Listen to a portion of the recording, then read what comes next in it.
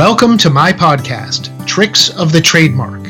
This is Eric Pelton with another podcast episode in which I share advice and experience based on my 20 years of working with clients around the world to protect and strengthen their brands.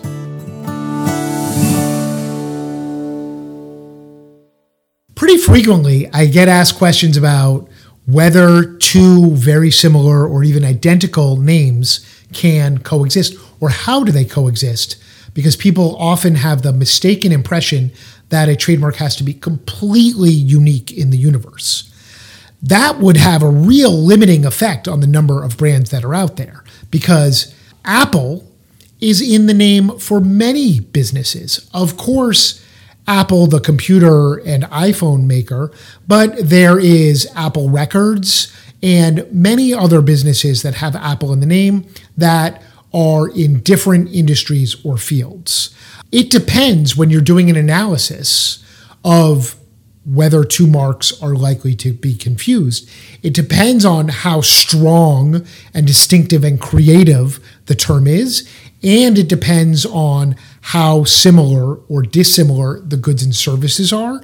It depends on their channels of trade and how they're marketed and sold. And there are many other factors, but those are generally the most important ones. This is one of many reasons that it's very important to work with an attorney and an expert when you're dealing with trademark issues. Funny story about this that just came up recently is somebody said, I think half jokingly to me, that Peloton might be infringing the Pelton name. And I do get quite a few misspellings in my email where people address me as Mr. Peloton, which is always entertaining. But I love Peloton. What they do with exercise and bicycles has nothing to do with what I do for legal services and trademarks. Plus, there's a slight distinction in the spelling. And so there is no conflict there. And both of our names are registered at the U.S. Patent and Trademark Office.